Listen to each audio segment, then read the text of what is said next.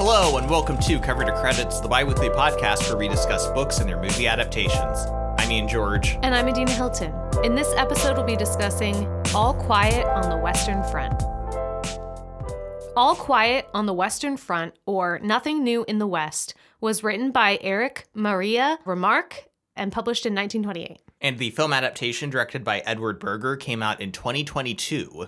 And this movie that came out in 2022 has been nominated for Best Picture this year, which is part of the reason that we decided to do this episode. We really love getting to tie into our podcast into the Oscars and what's nominated every year. Yeah, I mean, especially big budget adaptations on classic novels like this. Like, It seems like a great opportunity, especially because I'm really shocked. This seems like the kind of book that would have been made into a movie like every 10 years. Yeah. But there's only two other real adaptations of it as far as I'm aware. Yeah, the 1930 American film, which was filmed actually pre-Hays Code and was very brilliant and kind of like a landmark achievement for its time. And it did win Best Picture back then.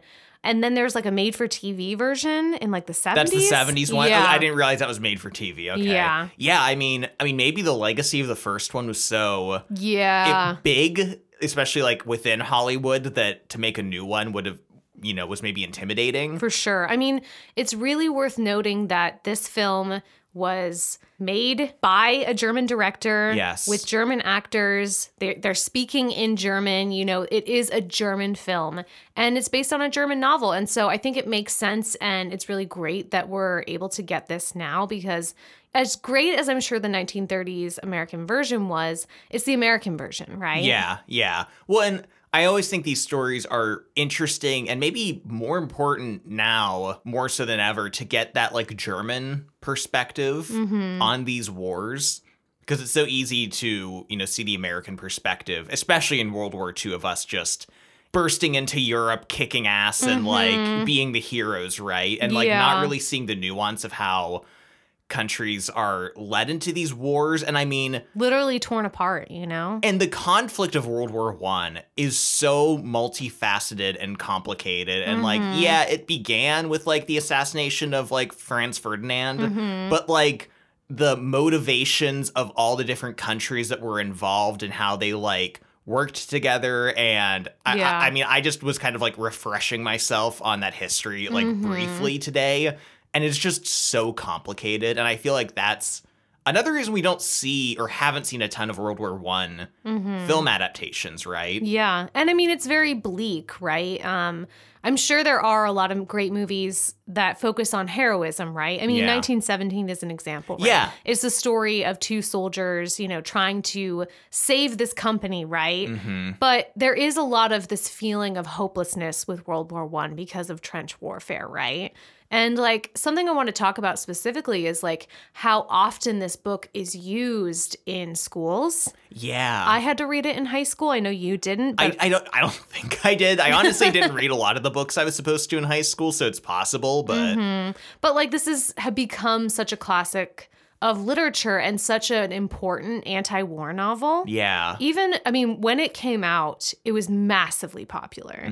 Like everybody was reading it, in Germany, in America, in the UK, many different language editions came out. And then there was that movie that came out almost immediately after the book came out. So it was really, really popular. Something that I wanted to mention is that Remarque, the book's author, was, a veteran from World War I. He actually only was in the war for about 6 weeks.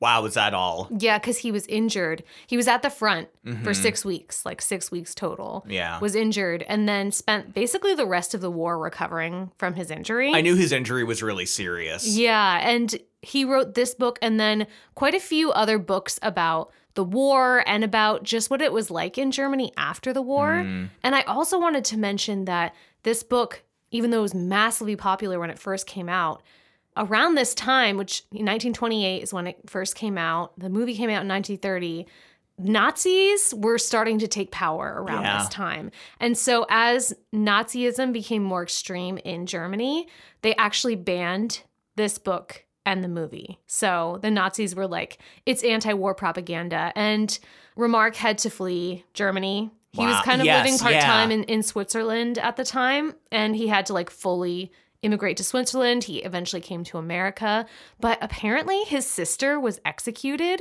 from God. possibly being involved in like anti-Nazis or resistance activities. Wow. Yeah, but they like targeted her specifically because of her ties to him. Oh, that's so terrible. I mean, the irony is that the book, I mean, like, yes, a lot of what the book focuses on and the language, like, clearly is meant to have you questioning, like, what are the soldiers doing here? Like, what does it mean to them? You know, but it's also just a book about a soldier's experience. Yeah. And it's written in such a plain kind of language that's so just matter of fact that to like call it propaganda is almost funny. I know. Because in the way that it doesn't dress up its language at all, and like it really doesn't feel like it has an agenda, even though in some ways it's very clear about what it's doing. Yeah. It also feels like it doesn't have to try at all to make that point. You can just tell the facts, and that can be anti-war. Yes, right. exactly. It can make you think that because the facts are so horrible. Absolutely, yeah. So the idea that this book is getting like labeled as propaganda is like so absurd, but it makes sense from like the rising Nazi party in Germany and everything. So Yeah. Should we get into this story though? Yeah, and we actually want to start with the way that the movie begins. Because the movie begins in such an interesting and really, really cool way. This is one of the best beginnings of a movie. I mean, I'll have to watch the movie again to like solidify this opinion, but maybe one of the best beginnings to any movie I've seen. I know, it's so good. It begins like, I mean, first of all, we just get shots of nature, and the book does this too, and the film does it as well effectively. And this is ironic because the last episode we just did on Lady Chatterley also had a big focus on nature. Yeah. And contrasting it with like basically the setting of the story, and this story does it too.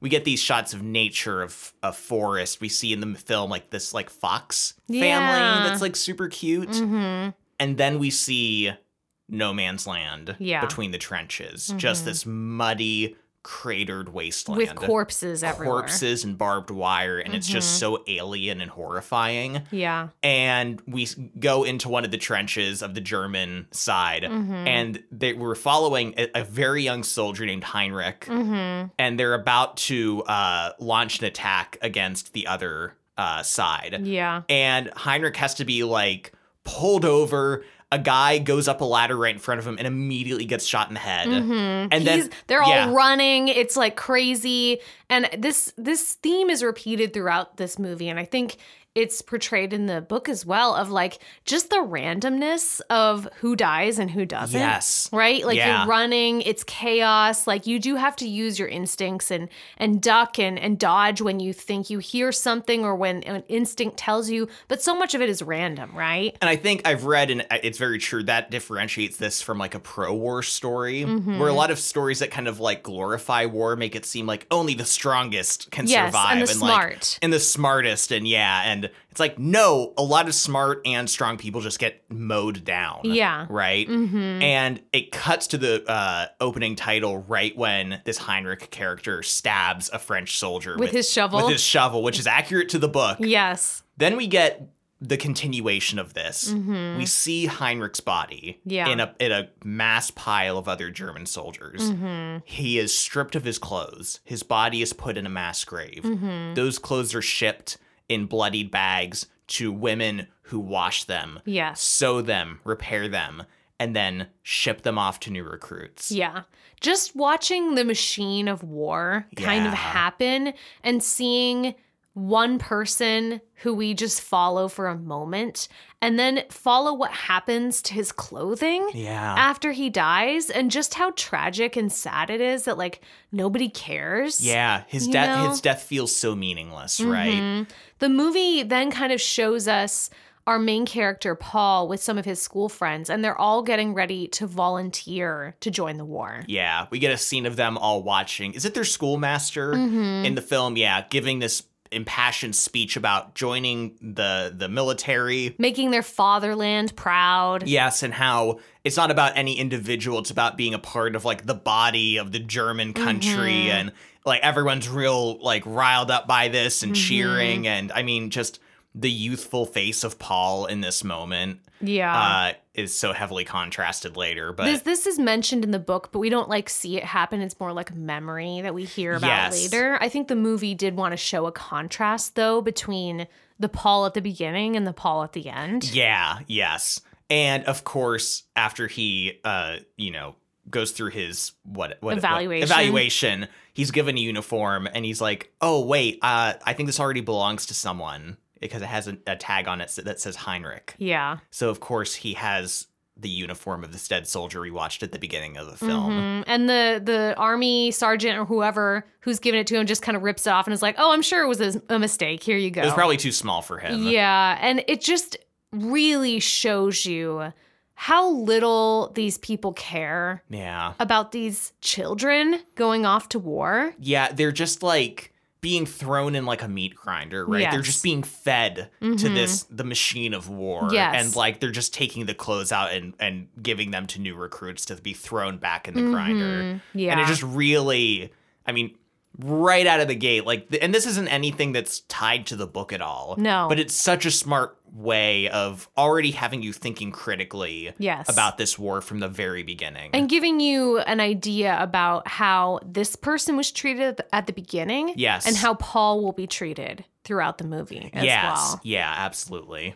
So let's talk about how the book begins. The book kind of drops you into Paul and his friends, and they're not at the front right now, but they've been in the war for like maybe a year already. We're not quite sure about how much time has passed, but we're kind of like introduced to what's happening. We meet Paul, we meet Kat, who's like an older soldier who's like more in his 40s and is kind of like taken Paul under his wing a little bit. Yeah, they're very close. They're close friends and kind of like do a lot together. A lot of his schoolmates who, and these characters are in the film as well. Yeah. There is Kropp. Yes. Who in the film is kind of depicted as being like kind of dim-witted, kind of like goofy almost. There's Mueller. Jodin. Who isn't one of the classmates. Do you think... I always pictured Jodin in the book as being the same age as them, but in the film, he's depicted as kind of older. Yeah, I don't know. I was curious if I kind of like misread that in the book or if they changed it in the film. Yeah, there's some other characters like Dietering, Lear, probably some others we haven't mentioned. Yeah. Some people come in and out, but those are kind of the main ones. Yeah. They're not at the front right now. We kind of have this scene of them like arguing with the cook about being served double rations, right? Because they get it because all the people are dead. Yeah. So they're like, there's extra food. They've taken such heavy casualties that there's twice as many rations for every soldier. Yeah. And so they're getting to enjoy like more cigarettes, more food, more drink. And it's this weirdly like happy moment. Yeah. And like a lot of this is kind of depicted as almost being like not idyllic, but very much making the most of it. And once again, like nature is talked about a lot. Like there's one scene I love in the book where they all have these boxes that have holes in them that they just shit in. Yeah. And they'll just like arrange them in a circle in a field and just be shitting and talking. Yeah, they're like, we'll be out there for hours. Oh yeah, we'll sit there all afternoon and just shit and talk. And it's like it's funny, but also kind of like very sweet and almost like beautiful. Yeah, it's interesting because when we talk about them going to the front, they're in the front for a matter of weeks or months even. And then they're pulled back and they're kind of in the more reserve, like they're maybe like 5 miles away from the front. Yeah. So like they can still hear the war. They can still hear the bombing. They're still kind of in danger a little bit, but they're sort of on a break. Yes. They're able to refresh a little bit until they're sent back to the front. And so the book kind of takes us back and forth a lot with this group because they're all in the same regiment or whatever. Yeah. So they go together. But this contrast between when they're allowed to rest and how they kind of have to enjoy themselves, right? Yeah. And then when they're forced to go into this horrific experience of the front and just that contrast being very strong. Yes. Another significant event at the beginning of the book is a friend of theirs named Kemerich has been injured. His leg was injured. I forget if he was shot or what happened, but they ended up amputating the leg and he's sick and he's not doing well. And they all just know he's going to die. Yeah, Paul and the others go and visit him, and Paul actually like stays with him for a while. Yeah. It's very sad, but like juxtaposed with this is like kind of the reality, and you have Mueller being like, hey, Kemerick, can I have your boots? Yeah. And he's being like, I mean, you don't have one leg. Like, Yeah. can I have your boots? And everyone has to, there's actually like a lot of dark humor in this book. Yeah. That's really like, they're all standing around Kemmerich, like trying to cheer him up. And they kept stepping on Mueller's foot to get him to stop talking about the boots, like to Yeah. like take a hint. But then they're also like, you know, he's going to die. I think it's Paul takes the boots for Mueller. Eventually Kemmerich is like, you can take them. So Yeah. like it is serious, but there's almost kind of this like weird humor about it as well. I also want to mention that in the book, they refer back to the basic training that they received when they first volunteered for the war. And I don't know if that's actually what it was called, but that's kind of the equivalent in my mind as to where they Yeah. went. They kind of went for a training when they first signed up, and then they were sent to the front. But like something that they talk about a lot in the book is just all these people that are given these positions of power in the military because of the war, Yes. who before this were maybe not involved in the military, like this character Himmelstas, Yes. who was a postal worker Yeah. and is for some reason allowed to control these new recruits He's at like this basic training. Yeah, he's like a drill instructor now. Yeah. And he was just merciless to them. Yeah, 'Cause, I mean, tortured them. they're all young, they're all 19, and he has this position of power over them. And Mm-hmm. like, they're kind of rebelling against him slightly, but like, he's just being like really cruel to them. And the one character, Jadin, Mm-hmm. Yeah. is just especially hung up on it. Like, he just can't Mm-hmm. let this like anger go. And like the night before they like are sent to leave or to graduate this program, they end up kind of like attacking Himmelstas when he's coming home from the pub one night. They know what alley he takes, so they like throw a bag over his head and just beat the shit out of him. And I really love this, like the book depicting, I don't know, like they're all involved in this like horrific war, right? Yeah. But it's also like the these- everyday cruelties, yes, right? these kind of like rivalries and grudges and like, I mean, talking about just like eating and shitting. Like so much of this book talks about eating and shitting. Yeah. Just these like the mechanics of their day to day and like what they need to get by and how they do it. And like Yeah. the smaller political angles of like what goes on in their life is like really interesting. Yeah. Yeah, I really like this part. There's another part later where another character talks about someone who was like cruel to them when they were in their basic training or when they were young, like, you know, young soldiers, and like him getting his revenge, right? And so it's just this Yeah. idea of like these people that use their positions of power to torment people, even in the midst of war, you know? Yeah, just people grabbing power where they can.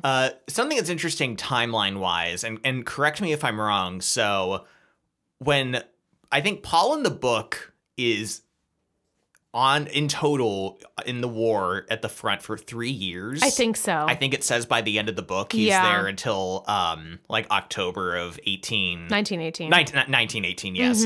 And in the film leading up to the end of the war, I think it's like a year and a half gap. Yes. So it's a much shorter amount of time. Yeah, and so what's interesting about that is I think the movie wanted to focus more on the end of the war. Yes. And the book more focuses on the middle of the war. It does Yes. kind of talk about the months leading up to the end, but it's more focused on that middle portion when things are really, really bad, when the trench warfare is just really awful Yeah. and significant and like locked in.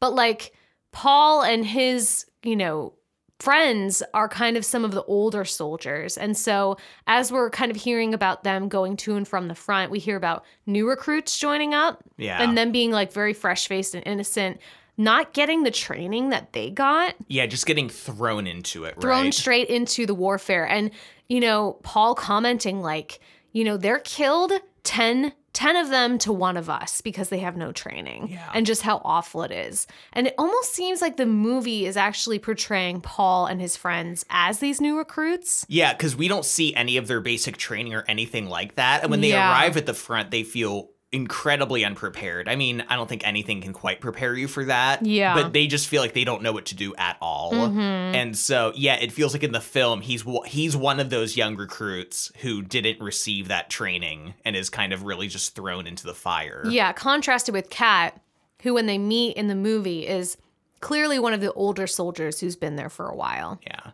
let's get to the front. Yes. So in the book, it's, you know, their time in the their R&R is over, you know, their time at the spa. The shitting circle is done. Shitting circle is disbanded for the time. Yeah. And they are sent off to the front again. Mm-hmm. And in the film, they're just taken right to the front, right? Mm-hmm. And the front. Yes. So I think a lot of us kind of know visually from movies and other things of like how World War I was kind of like laid out. And it's really interesting. I was reading that they talk a lot about their spades, right? Their little shovels. Yeah. And he kind of explained how like those are so important to soldiers at the beginning of the war. Cause like if you needed cover, you would just dig a hole basically and kind of climb into it. Yeah. And he said that's kind of how the trenches began. Yeah. Was literally soldiers just digging holes for themselves. And then they kind of just like connected them.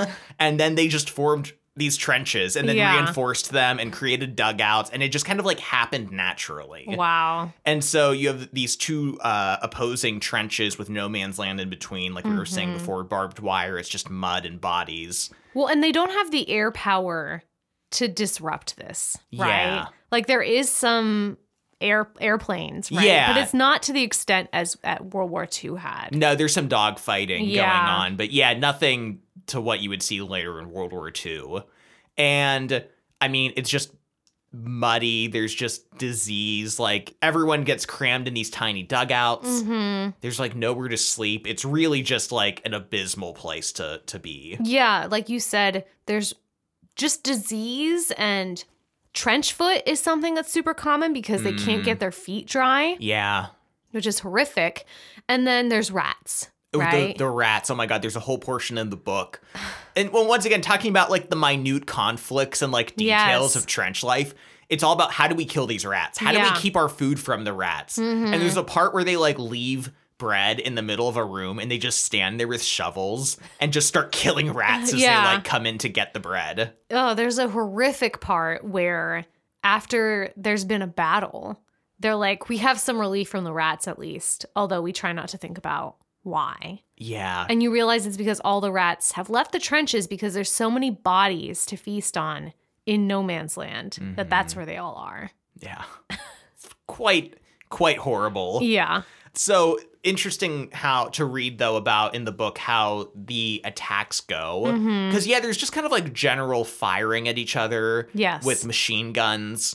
And the shelling, right? So typically a lot of times, like I think there's a lot of times just shelling going on at all points. Yes. But I think especially when the Allied forces would attack, they would shell the enemy trench, sometimes for days. Yeah. Just nonstop. Endless. And the psychological impact of this on the soldiers is like really devastating. Yeah. And so they would shell them just continuously. And then at some point it would stop. And that's when on foot the soldiers would attack from the other side. Yeah. And they would kind of get pushed back with like machine gun fire and fire from the German soldiers. And then as they're retreating, the German soldiers would follow them. Yes.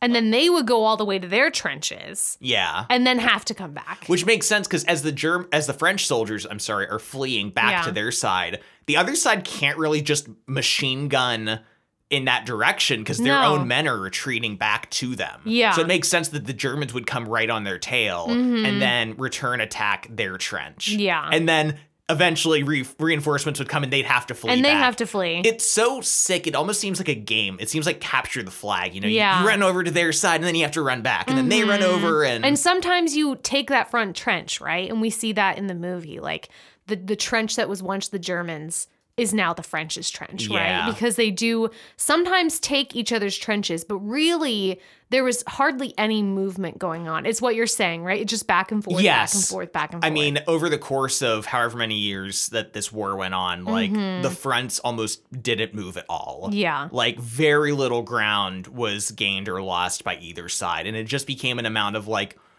you know, how much food, supplies, and manpower are we losing? Yes. Kind of determined who lost the war in the end. For sure. Yeah, it's really sad. And we see in the movie Paul and his friends being thrown into this first battle at the front. It's very intense. I think Paul ends up getting his hat shot off in one part. Yes. They're on watch or something? Yeah, a sniper, because he fires once and then doesn't move and gets shot in the helmet and obviously like survives. But Kat is there and he's like, they saw your muzzle flash. If you ever shoot, drop back down, move over 10 paces, pop back up. Kind of like there to like help him. But I mean, he easily could have been shot in the face. Yeah. It's just one of those moments where he just like lucked out, right? Yeah, there's this scene with them when they're huddled up in the bunker because the shelling is so bad. And the recruits are like going crazy because they feel like they're going to be buried alive.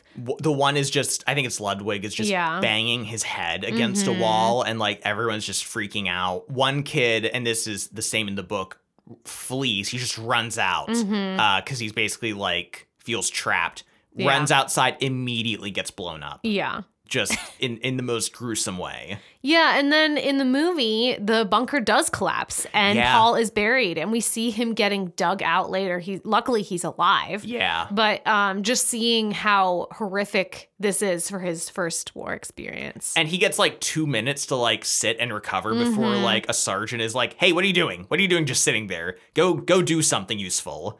And he has to walk around and collect the dog tags of the fallen soldiers, which their dog tags, I don't know if that's what they call them, but you know, their identification necklaces are really interesting because it's like, it snaps in two. Yeah. So there's like, I think it's probably the same info on both parts, but you just collect those half circles. So you know who died, so you can tell their families. Yeah. And there's a part later where someone in an office just has a pile of those and is just counting them and writing down the names. Yeah. And it just shows you how men are distilled to numbers in that moment. Like they're not even given a face. They're just a piece of metal, right? Yeah. Yeah.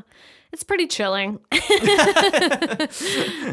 talk about goose hunting, Ian. Yes, a favorite pastime. So in the film, at this point, we get an 18-month jump forward in time. And this is the first time we're seeing Paul and, in this case, Kat, like after this time jump. And I think this is a really interesting scene to reintroduce us to where like Paul is at. Yeah. Because him and Kat find this French farm kind of just in the middle of a field or in the middle of nowhere.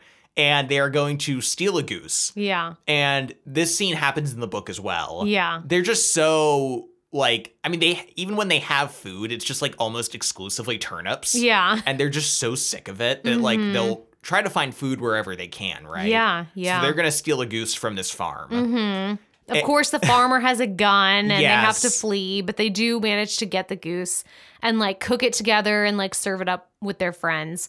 Like, I really want to talk though and mention like kind of the bond between Paul and Kat. And Yeah. like Paul talks about this in the book in this scene, how like intimate this is for the two of Yeah. them to like sit there and just cook the goose together and just be. And I think the book really impresses on you the bonds of soldiers, right? Yeah. When you're literally in a life or death situation, all you have is like just the jokes and the companionship of the person next to you. And that's like all that's holding you together. Yeah, I mean, there are points later on in the book where he's like, you know, laying awake at night, just like really freaking out. But like the sound of his comrades like asleep in the same room as him like brings him comfort. And yeah, I mean, it's like really sweet, but then also so devastating as the war goes on and those characters begin to disappear, right? Yeah.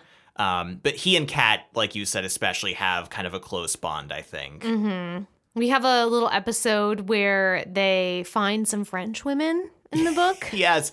I love in the book they're swimming in a creek and they're on the other side of the creek and they're technically not allowed to go to that side. Yes. So all they can do is kind of shout to them in like the little French that they know, kind of try to flirt with them. Yeah. And they sneak to their house in the middle of the night. And Yes. I love it. They show up, they're just butt naked because they had to swim across the creek. Yeah. So they just show up in nothing but their boots. They bring food though. And like Yes. that's important to the French women because the French are also starving. Like Yeah. everybody's starving right now. But they're able to have this little sexual adventure with these women. I love how they have to like shake off Jardin before they go over because there's only 3 women and 3 of them. Well, they were going to be 4 men Yeah. with only 3 women. So they like get Jadin drunk and leave him behind. which is so funny. But Yeah. I love this moment. It's like really sweet and innocent, and like all the more upsetting because you know how young Paul is. Like he's only 19 at this point, and it's Yeah. like this is what his life kind of should be like. I know. Just And- meeting up with women and having a Yeah. good time. It's very consensual. Like, Yes. it's just fun. And you know, it's so brief though, right? Yeah. But the scene ends with them walking back and they hear footsteps coming, so they all hide. And it's Jaden, also naked now, running to the house. Yeah. Because I guess he like maybe thought he was only a little bit behind them. Yeah, and he's going to catch up. Yeah. They're like, he's going to be so upset with us. In the movie, we don't get the scene with the French woman, but we do have Franz Mueller in the movie going and meeting up with the French woman. Yes, he sees them going by and he just kind of like leaves with them. I know. Yeah, but he comes back later and he has a scarf from one of them. Yes. And everyone, he passes it around and they all sniff turns it. sniffing it, just inhaling deeply from this woman's scarf. We also get a scene where Kat gets a letter from his wife. And I was a little confused at first because he hands it to Paul to read. And I wasn't sure, because for a moment I'm like, wait, is this a letter for Paul or for him? Yeah. You find out later for certain that Kat actually can't read. And so he needs Paul to read the letters to him. Yes, this is a movie only thing. Yes, yeah. But it is interesting for Paul to just read this letter and hear from Kat's wife. And this is where it's mentioned, which is again just like a movie thing, that Kat's son died. Yeah. It was some time ago. We find out later he died from just an illness. But kind of him and his wife talking about that. Yeah, just kind of like filling in the gaps of his life and his past. And I don't necessarily think you need this in the book, but I also appreciate this, just fleshing him out as a person more. Yeah. And once again, we get this whole scene happens with them just shitting side by Yeah. side, right? And I don't know, something about the idea of like that being such a recurring thing in the book, I kind of love. Yeah, the book talks about actually specifically how Paul had to get used to it. Yes. Like this idea of being so open about like your bodily functions, right? Yeah, But yeah. like at the same time, how freeing it was because nobody cared, right? Yeah. And they were literally in life or death situations all the time. So like they kind of stopped caring about like farting and shitting. You know what I mean? Yeah. Like there's parts where they talk about farting. And then they're talking about, you know, oh, I've got like the runs or I've got diarrhea. You know what I mean? Like Yeah. it's so present and important to them because it is life or death, right? You can get sick and you can shit yourself to death. Like Yeah. that's dysentery, right? Yeah. So That's like dysentery, baby. Yeah, I mean, it's like they're in a situation where they literally can't escape each other and can't hide anything from each other. And like, of course, they would have to bond together, right? Yeah. And in a way, it's like they have no choice in the matter. So it's like kind of probably not even like a healthy dynamic, or not always. But like, I think for the most part, a lot of times they do form like really close bonds, even if it is out of necessity. We have a scene in the film around this time where they are sent on a mission to find a missing unit. And they are, you know, searching around kind of this abandoned like rail like yard. depot for Yeah. like weapons and ammunition, and they end up finding the unit crowded in one room, and they all have asphyxiated and died from the gas. Because I mean, at this point, you know, in the war, they are bombing each other with gas. Is it mustard gas? Yeah. And you know, if you don't get your mask on quick enough, or if you take it off too early, Yeah. or you know, at one point, Paul in the book talks about how if you were in a shell hole, Yeah. the gas will settle in that hole. So if you see someone out of the hole take off their mask and you think, oh, I can take my mask off, Yeah. you shouldn't, because if you're lower, Yes. you still might get a lung full of gas, which will kill you. Yeah, and actually this scene in the movie corresponds to just a moment in the book where they see a shell hole area just full of people Yeah. who have taken their masks off too early and they're all dead. Yeah. So And it's just one of those things where it's like one mistake, you know, one mistake and you're dead. yeah. And it's horrifying. Let's get back into the book a little bit now, though. Yeah. And talk about a really significant and interesting portion that is exclusive to the book, and that is when Paul gets to go home on leave for 2 weeks. Yeah. So he gets to, ride the train back to his hometown, see his mother, his sister, his father. Yeah. And kind of just get to spend some time at home. Yeah. And you know what? It's not great. It's not. Believe it or not, being at the front in this brutal war for months on end will psychologically damage you. Yeah. It's also really sad because his mom might have cancer. Yeah. And she's very sick. And it's really hard, I think, for his family to connect with him, and not for lack of love. In fact, we see in these scenes with him and his mom how much his mother loves him, right? Like, they've saved food. They've like really scrimped so that when Paul comes home, they can give him the best, right? Yeah. And like they try to give everything they can to Paul and share with him, but he's so disconnected from them because of his trauma.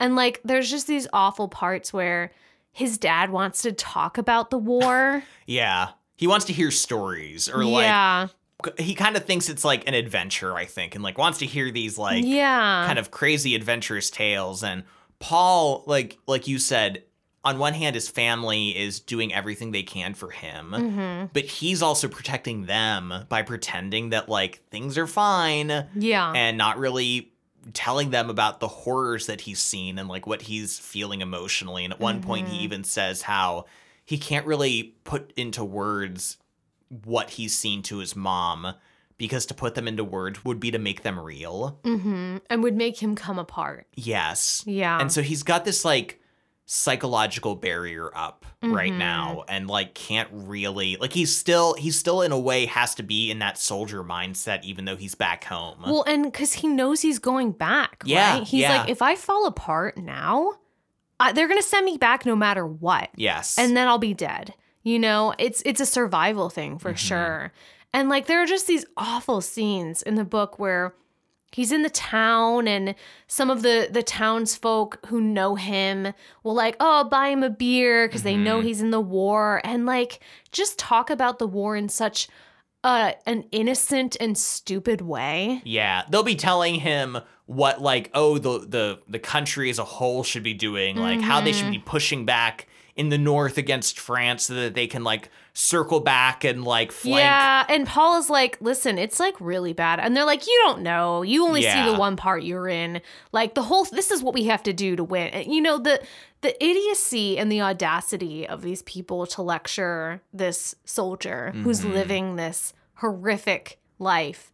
And then being like, well, if you just went over here and attacked here and took this land, then we would be fine, you know? I think this is what the book does so well. It cements you in the vantage point of a soldier. Yeah. And just what it means to be a soldier. How the most important things to you are food and like just how to survive. And even being told by like a random stranger about, oh, the broader picture of the war is just it means insanity. Nothing. Like it's just crazy. Like what the fuck are you talking about? Yeah. It just really, and I mean like there's so many, like I was saying earlier, multifaceted, like complicated political dynamics that go on with this war. Yeah. I mean, that extend into Africa and Asia, and eventually America gets involved, and like, it's like no wonder it was called like a world war or the Great War. But like, all that means nothing to an individual soldier on the ground, right? Well, and even though Paul doesn't know the broader context, he knows that they don't have enough food. Yes, They don't have enough supplies, right? He's like, it's not going well. Yeah. Like, he knows that, right? And like, nobody else can see that because they're not living it, right? Yeah. And they don't care about all these people that are dying. There's also this really, really sad scene where he's in his room and he's looking at all these books that he used to love. And he used to be like such a reader, and he loved books and had this like collection that he accumulated over the years and like really prized. And this was something about himself that was very special, right?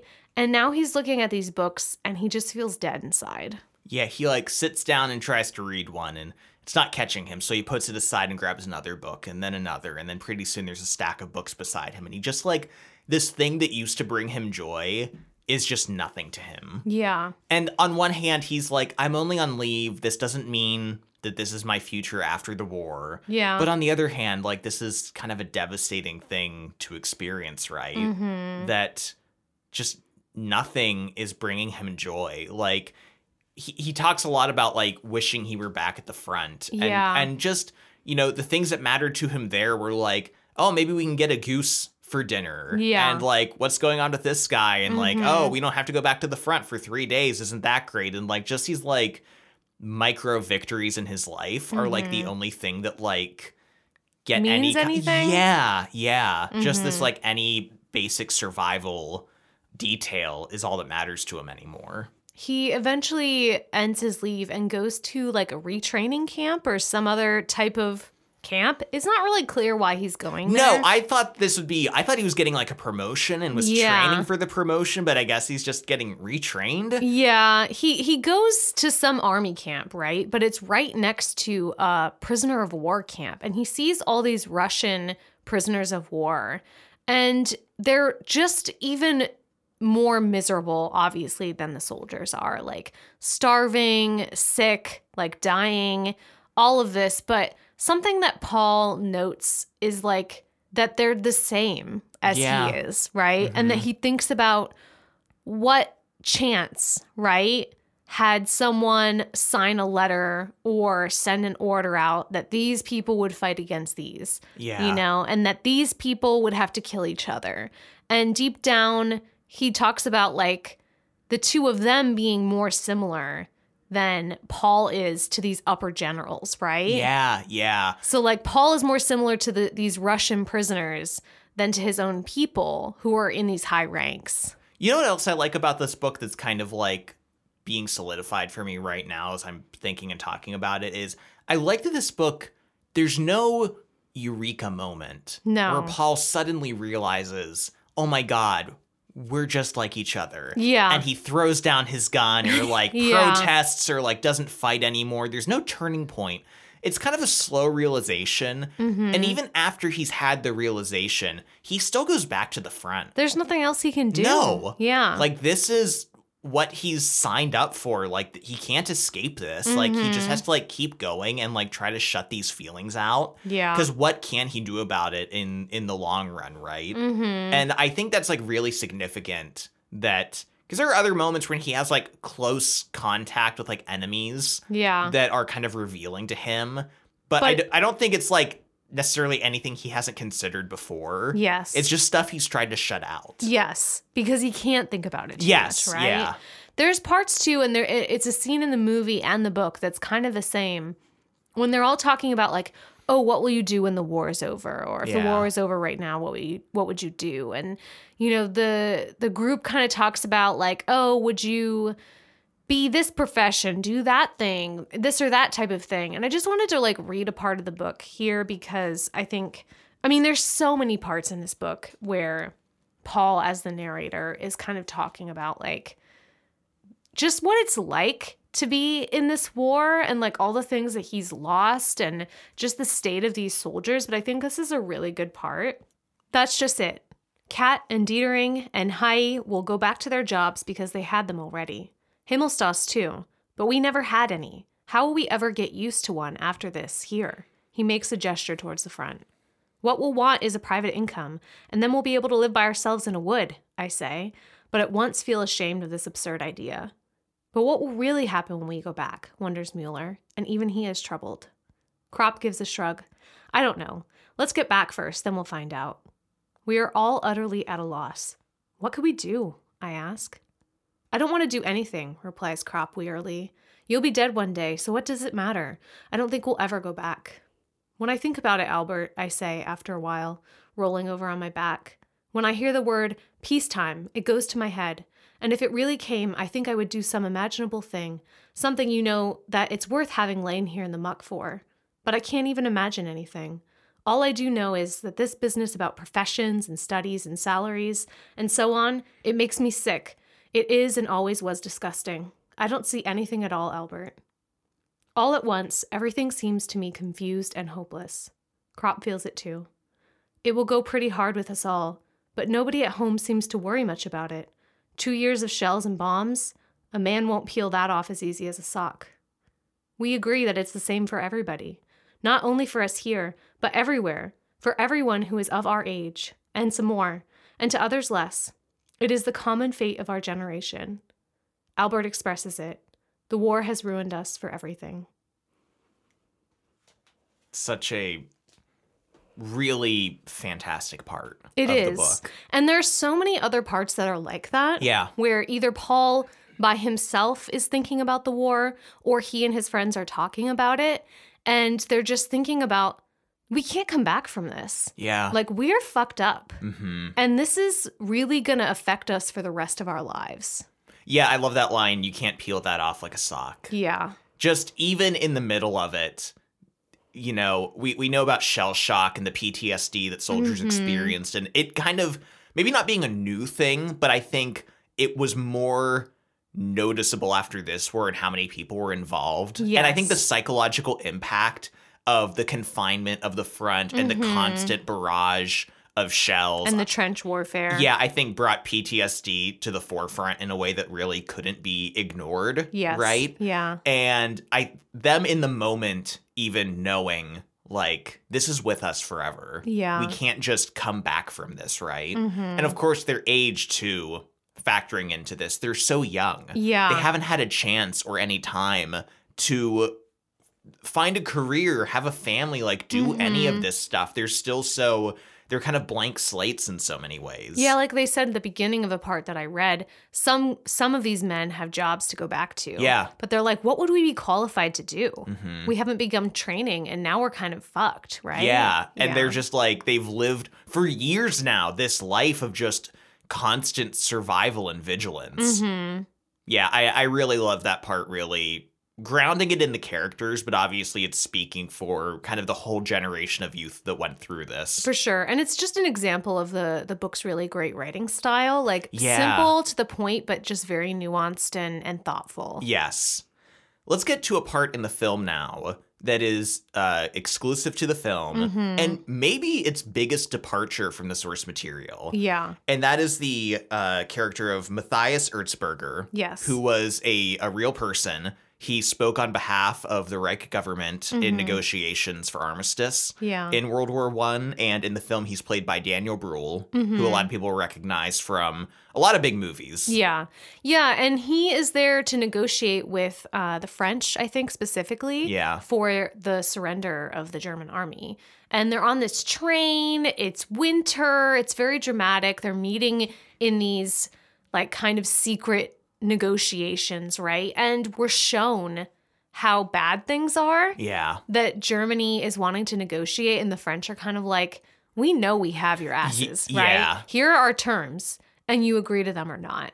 And what's really interesting about this is, if you know your history, you know that Germany was really, really struggling after World War I because of the terms of their surrender.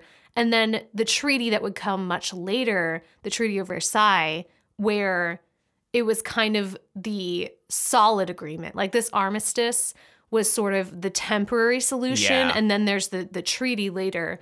But the terms of first the armistice and then this larger treaty ended up being really difficult economically for Germany. And many people say that this paved the way for the rise of Nazism later. Yeah. And I mean, that's another whole, like, philosophical, like, political thing to consider is, like, how do you end a war where the loser, like, is kind of punished, but also, what do you want from the war? Do you want to heal, or do you just want to punish the country that lost? And where do you go from here? And obviously, like, this just led to another world war, right? Yeah. And another reason, and I think something that's sort of hinted at this in this movie as well, is the inclusion of, like, this general character. Yes. Who we see him talking about the war, talking about the troops. There's this scene where he is having dinner with another officer, and he's talking about his father being a general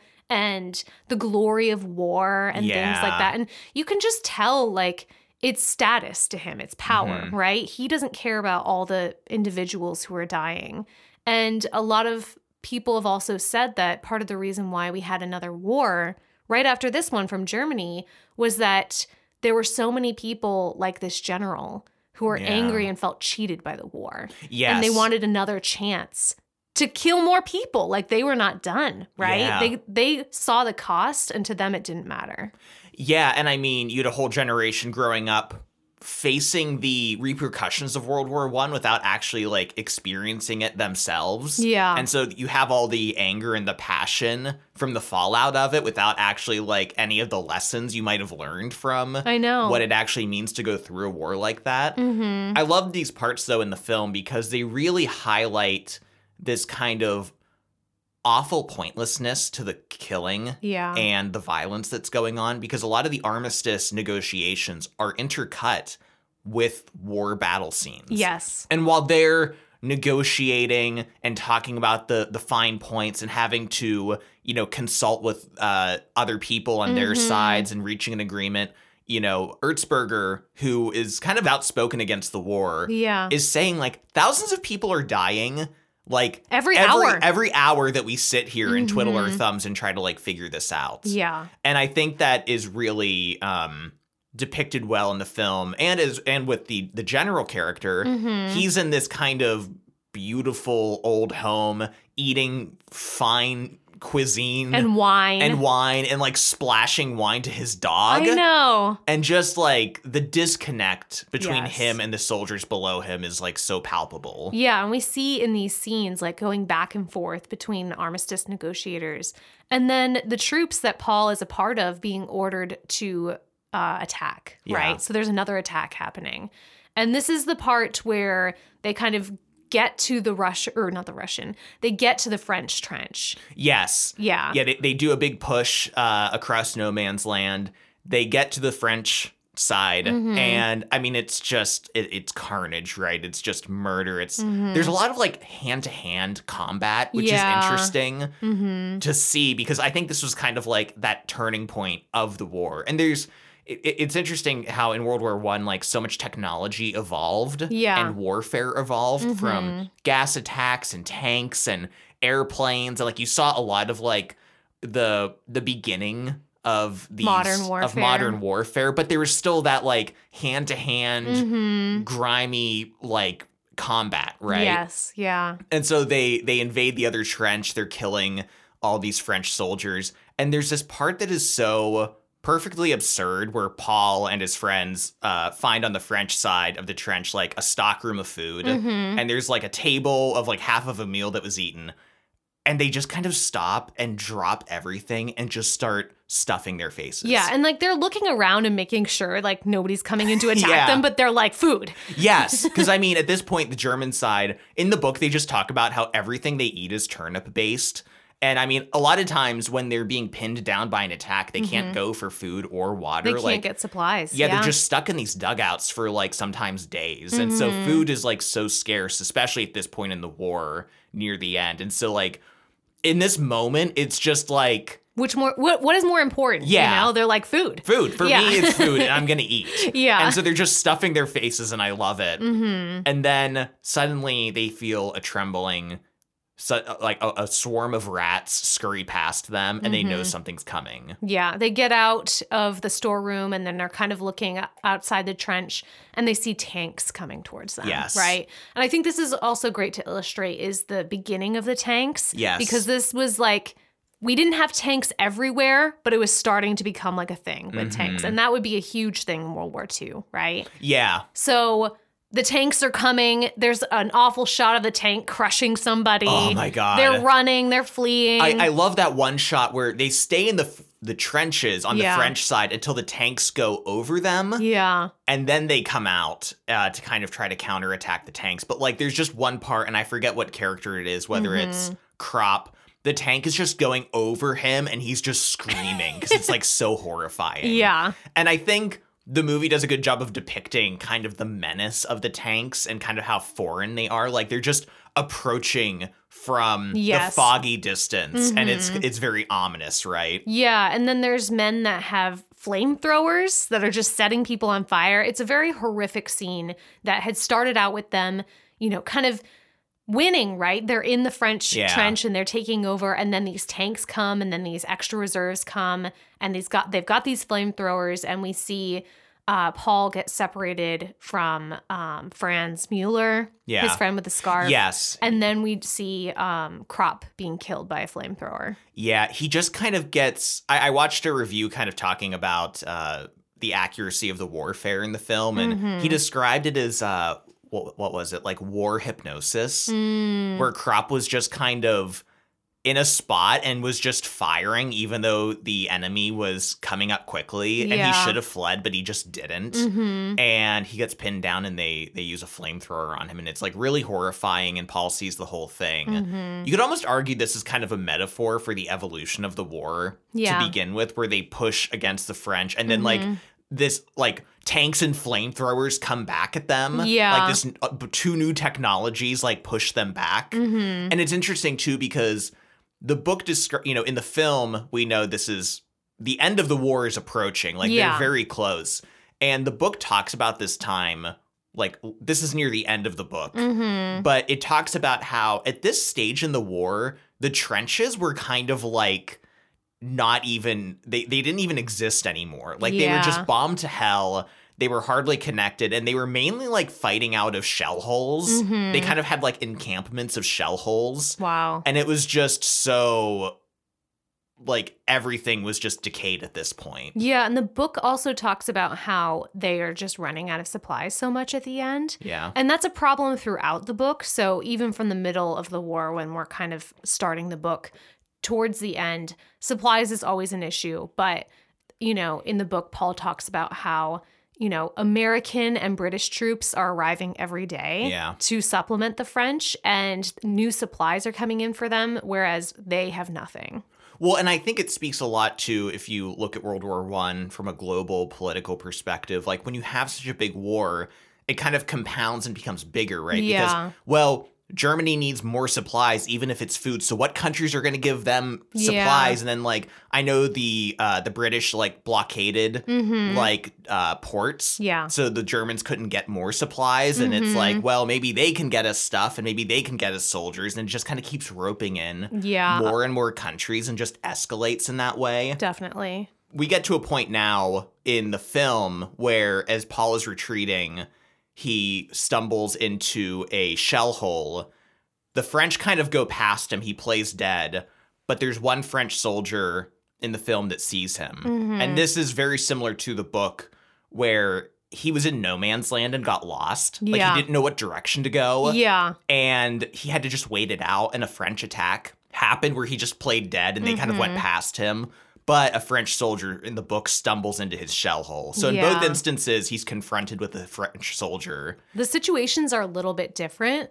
In the movie, like, they're kind of farther apart, and he sees that this soldier might shoot him, and then that soldier gets kind of blown, not hit by an explosion, but I think the momentum of the explosion pushes him more into the trench. Yeah. And then Paul kind of uses that opportunity to attack him. In the book, Paul is just laying there pretending to be dead. The soldier literally falls into the like shell hole next to him, and he's like kind of on top of him. Yeah. And then Paul kind of instinctively like stabs him. Yeah. So kind of he's more aggressive in a way in the movie. But also he was gonna shoot him in the movie. So Paul ends up attacking this man and stabbing him multiple times with his knife. Yeah. And this is such an interesting situation because Paul is still pinned down in this shell hole. And this man, and he stabbed him like 4 or 5 times, but he's still breathing. He's still alive. Yeah. And Paul is just confronted with having to look at him. He can't escape him. He can't get out of this hole. Yeah. I love in the film, I forget if this is in the book, he puts a helmet on a stick and raises it up, and it gets shot off immediately. So he's like, I can't get out of here. Yeah. And there's this just amazing shot in the film of this man dying, and just the camera is cutting back and forth between him and Paul. Paul is like scrambled to the other end of the hole as far away as he can get, but the camera just kind of keeps pushing in on each of them looking at each other, and you just see the horror in Paul's face. And he quickly like rushes back over and tries to help the guy. Yeah, this is a really, really awful part in both the book and the movie. I think Paul being trapped in this situation, having to see what he's done and see the realities of war up close, right? He's confronted with the fact that this is just a man, right? Yeah. Who's dying, who he killed, and he can't save him. He knows that. It's like too late. But also, he can't kill him either, right? No, he can't bring himself to do it, even though it would put this man out of his misery, right? Yeah. It's just so tragic and so awful.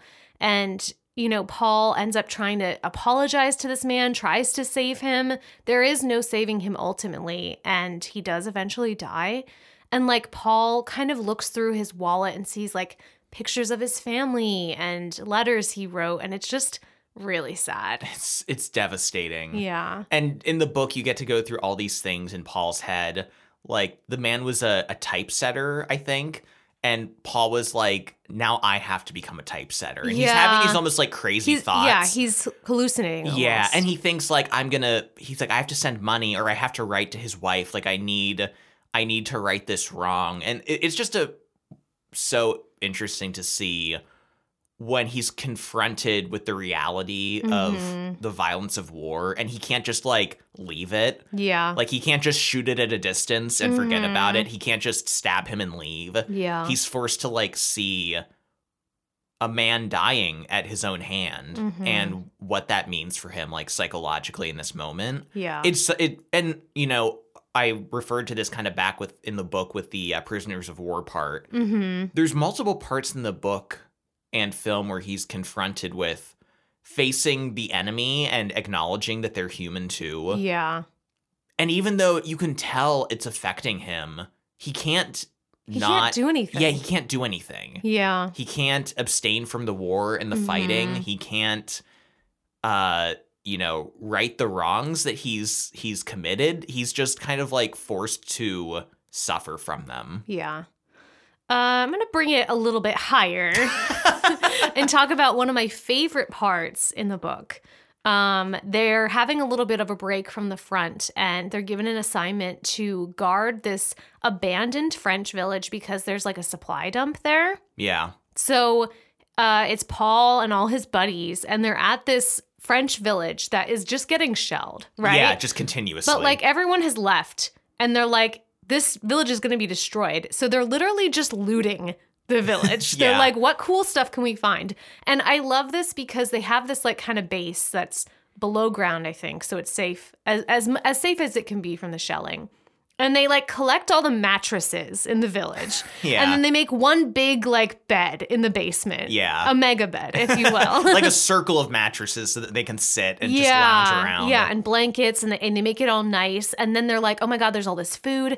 Let's make a feast. Yes. And they get so into it, Ian. They find two pigs that I think maybe belong to a farmer, but two sucking pigs. And so they kill them, and they're cooking the pigs. Yeah. And so they start a fire in this house to cook everything. But the smoke from the chimney gives them away. Yeah. And now the enemy is like, oh, there are people there. So they start shelling that area like more heavily. Yeah. And they're like, we're finishing this meal. We're cooking everything. Yeah. So they're literally like, okay, we'll finish cooking the meal. They're ducking while they're like cooking and stuff. And then they finally get it so that they're done. But they have to bring the food from where they were cooking it to like their base. Yeah. Right. So they're taking turns like running across this area where they're getting shot. And I just want to like read this part to you.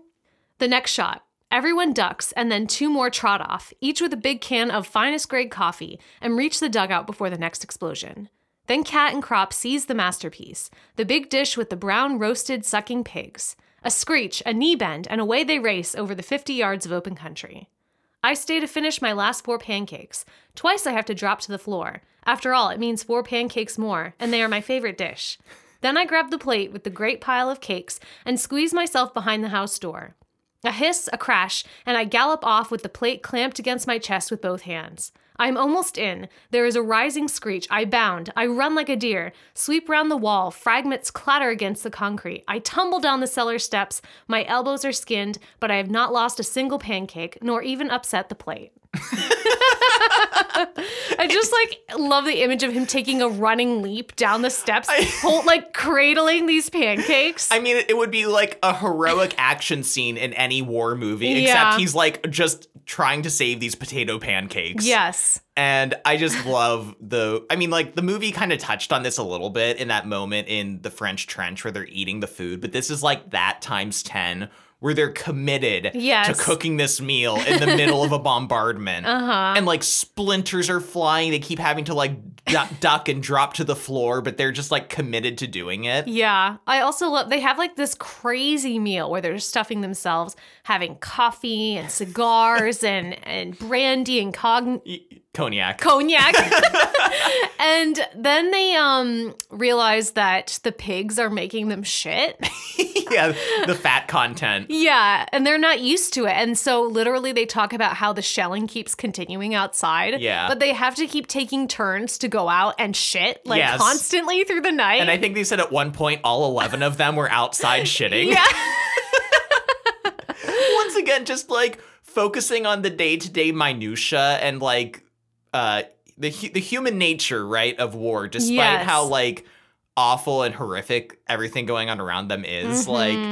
I don't know, just these men committed to cooking this feast And enjoying the simple things, right? Yeah, and the dark humor that kind of comes from that. Yes. This was definitely one of my favorite parts too. I loved this so much. So back to the movie. After this crazy attack and Paul getting trapped in that shell hole and everything, they end up back kind of at their base. They're not at the front anymore. And rumors of the armistice are spreading. It's not official yet, but the soldiers are already celebrating, right? Yes, the Kaiser has abdicated. And so there's just kind of this crazy party basically going on. All the soldiers are just kind of celebrating. They're all kind of dipping into the rations and kind of just demanding more, right? Yeah. Paul is reunited with Kat at this time. Yes. And they realize that everyone else is basically dead except Jaden. Yes, Jaden has a really bad leg wound. Yeah. And they find him kind of in a courtyard with a lot of other dying and wounded. And he's worried that they're going to have to take his leg. And I think Paul is pretty sure that he's probably not going to make it based on the wound and the amount of care that they were able to get. But he and Kat get some food and come back with it for Jaden and give it to him. And Jaden is laying there and you know that he's really down. And he looks at his fork and then he uses the fork to stab himself in the neck. Yeah. And kills And himself. then he bleeds out. And it's so awful for Paul and Kat, terrible. right? They're like, here's some food, buddy. Yeah. And he's like, oh, God, it's really, really dark. It's actually based on something from the book where there's a part where in the hospital, there's this one character who has been blinded. And they talk about how in the hospital, they have to keep silverware and knives from him. Yes. Because he keeps trying to kill himself. And then they talk about a part where he tries to stab himself in the chest with a fork. Yes. Not in the neck. It's really, really dark. Yeah. There's a scene, though, after this where Kat and Paul are kind of sitting there talking. And they're kind of just I think just starting to realize that the war is coming to an end and that they both survived. Yeah. And kind of wondering what's going to happen to them. Yeah. And I think Paul, correct me if I'm wrong, he lost either the wallet or the photo from the French soldier in the... I think so. Yeah. And something about this I kind of really love, that he lost it, he misplaced it, and he doesn't have it anymore. And it's almost like that soldier is kind of lost in a way to history. He's just kind of another nameless, faceless person. Yeah. And Paul is just feeling so bad about everyone who they lost because Mueller is gone too. Yeah. They got separated in that battle and he found out that he died. Yeah. And he has his scarf now, the one that the French girl had given him. Yeah. And Kat is just trying to tell him, listen, we're the lucky ones. And I love this, we talked earlier about how random the violence of the movie is. Yeah. How characters just kind of die. Paul is just one of hundreds of men just charging forward. Yeah, and somehow he's spared. Yes. And you kind of wonder, maybe they are just lucky. Maybe they just have luck on their side And that's the only thing that has gotten them through this, right? Yeah. There's a part in the book here. The book is really kind of, it takes a long time, right? And we see different parts of the war, whereas the movie is a lot more focused, right? It's kind of like, starts out with just Paul and his friends signing up in their first battle. And then it's like, here's just the last month or so of the war. Yes. Right? Showing that part. And the book is just larger in scale. And also, I think it's trying to show different parts of the war. Yes. We get the part where Paul goes home on leave. And so we see what it's like for soldiers coming back and how that feels. And then we get this part where Paul and Kropp are actually both injured and are sent to a hospital. And they're in this Catholic hospital with all these nuns. Yeah. And so we're getting kind of like an experience of like what it was like to be in the hospital. And we know from reading about the author's life that he was in a hospital for a long time. I was going to say, this part makes a lot of sense knowing the author's history in World War I. Mm-hmm. And Mueller, unfortunately, has to have his leg amputated. And this is clear that it's trying to make that connection with Xaden in the movie. Yes, and you can tell he's just like really low about it and really, and you know, Paul is, I think, worried about him maybe, because I think he says at some point, like, if they cut my leg off, I'll kill myself, like the first chance I get. Yeah. But I do think by the time they are separated, because Paul ends up getting better and is sent back to the front after this. Yeah. And when he leaves Kropp, I think Kropp is in a better place now. I think he talks about not being worried about him killing himself anymore, that like he probably would have done it right after he got his leg amputated if he was alone. But because he was in this group of soldiers that were all recovering together and Paul was there with him, he's like, I think we got him over the worst of it. Yes. Right? And it was a period of adjustment. There's this really ridiculous but funny part in the book where there's one of the soldiers in their kind of like big hospital wing. Yeah. His wife is coming to visit him. He hasn't seen her in years. And he's so excited about it. And he is getting better. I forget what his injury was. Yeah. But he's able to kind of like walk around. And his like biggest, like, what he wants more than anything is to like go into town with her and fuck her brains out. Yes. and so his buddies are like, we get it, man. Like, we would also want to do that. So they're like, oh, I know this place in town you can go. You can get leave from the nuns to just go out for the day with your wife. And the wife is bringing their young child that he hasn't seen yet. Like, it's this whole thing. Yeah. But of course, he's so excited about it. He's overexerting himself, and then he gets like a little fever or a little cold. Yes. And he's basically bedridden. And it's so sad, and he's so bummed about it. Yeah. And his wife comes to visit, and all the men in his wing have orchestrated everything. Yes. Where they have some people posted outside the doors to stand guard in case any nurses or nuns come around. And all the men are just like, we're all just going to turn our backs and play some card games. Very loudly. And you two can do. One of them takes the baby. Yes, one of them's like, I got the baby. They use all their pillows so they can prop the sick man in bed up so he can lie on his side. And then they're all like, all right, we're all going to be over here looking this way, and we're going to play like this card game really loud. And just allowing this couple to have sex with each other in privacy, in relative privacy and peace, you know? It's so sweet. It is really sweet. Like, it's really funny and kind of absurd, but also like really touching in a way. Yeah. And the wife at first is like, I don't know about this, but they end up doing it. And she seems like really like grateful to all the men and is like very thankful towards them. And I loved this part a lot. I did too. So we're reaching the end of the war in the movie at this time. But in the book, kind of after this stint in the hospital, things are sort of speeding up in the book as well. Yeah. We get kind of this time jump where we hear about what's been going on, and we kind of get a roll call of like who among Paul's friends is dead. Yeah, because I mean, up until this point, there's only been like a couple of deaths and mostly characters that were more minor, right? Yeah. But God, who I'm trying to remember now. We have Dietering. Oh, yeah, so Dietering didn't die, but there's this part where he talks about they were just marching, I think, and they came across a cherry blossom tree that was in bloom.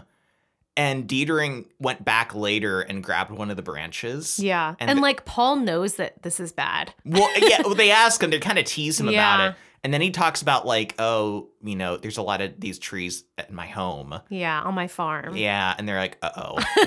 And sure enough, like 2 days later, he leaves. Yeah, and Paul had like tried to stay awake to make sure he didn't run away. Yeah. They find out that he's caught because he tried to run home and court-martialed. So I think they assume that he was executed. Really? Would that have been the punishment? Or I don't know. I mean, Yeah. we saw in the movie the people that were later on at the end refusing to fight and them getting shot. That's right, isn't it? God, yeah. So he might be dead. We don't know. We have Mueller dying, getting shot in the stomach and then dying pretty quickly. And they're unable to get him to help during a fight. And tragically, Mueller, who took Kemmerich's boots, gives those boots now to Paul. And Paul has them. And Paul's like, I've promised them to Xaden if I go. Yeah. Like, they're just passing these boots along. Yeah. It's really sad, but like also realistic. Like, it just kind of reaffirms that mentality of theirs of like, let nothing go to waste, essentially. Yeah.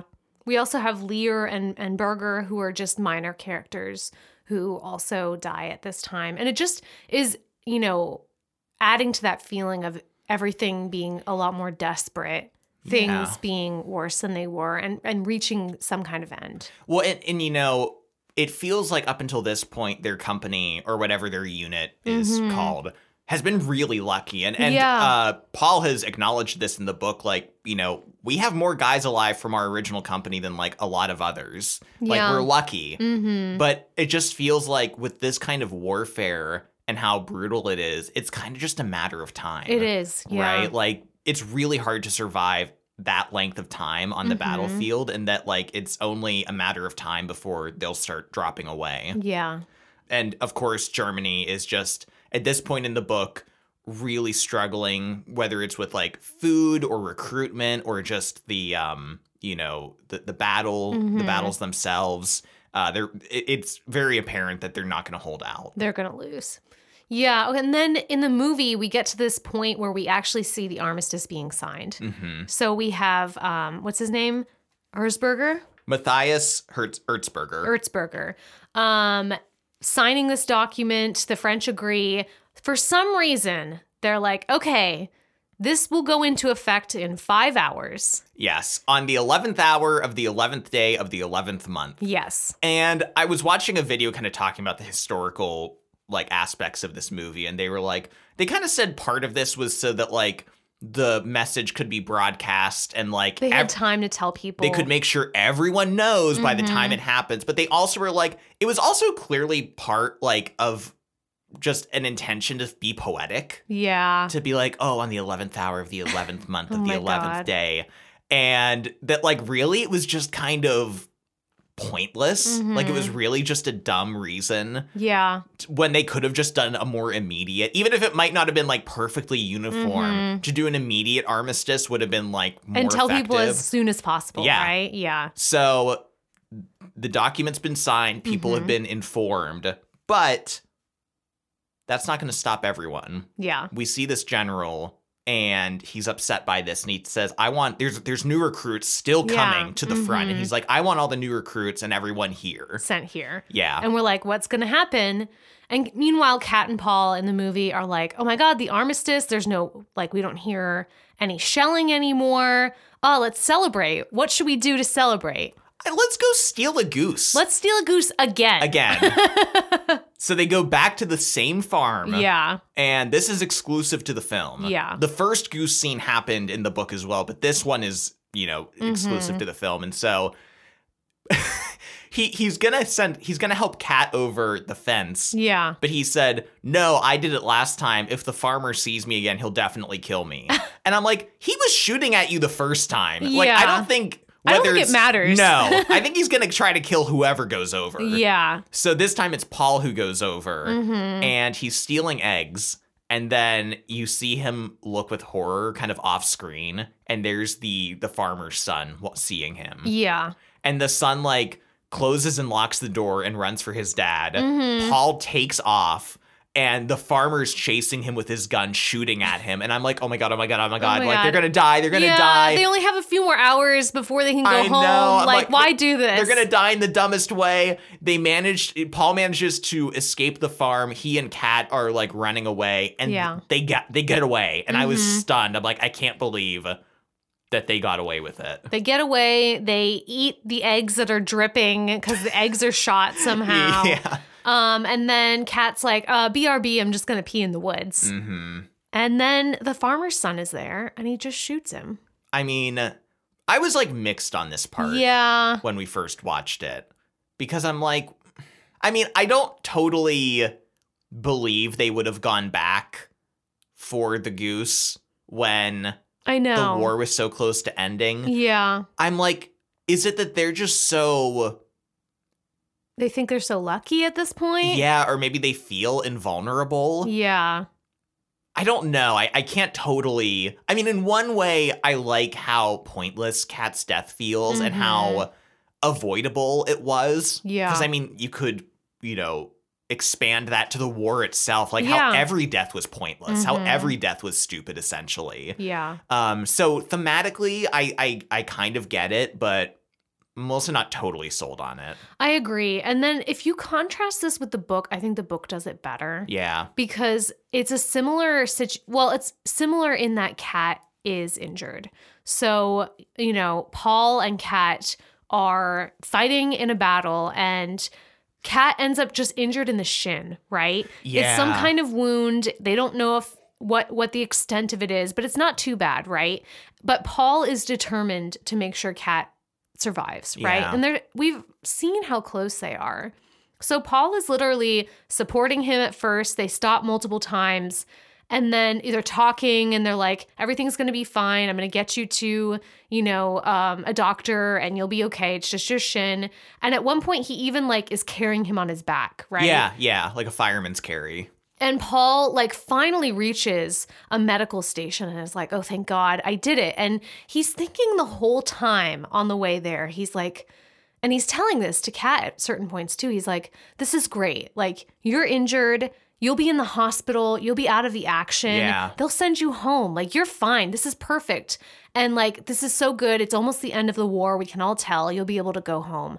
And inwardly, he's like, I'm so sad though, because we're going to be separated. Yeah. It's really devastating. And yeah. so, and this whole, him carrying him to the hospital is the same in the film. Yeah. Except in the film, Kat's been shot, in the abdomen. Yeah. So it's much more, yes, intense of a situation, much more time crucial. Whereas in the book, it's just, he has a shin wound. Yeah. And in the book, he gets Kat to the surgeon, drops him on the bed. He's thirsty. He's drinking water. And the surgeon's like, should have spared yourself the time. He's dead.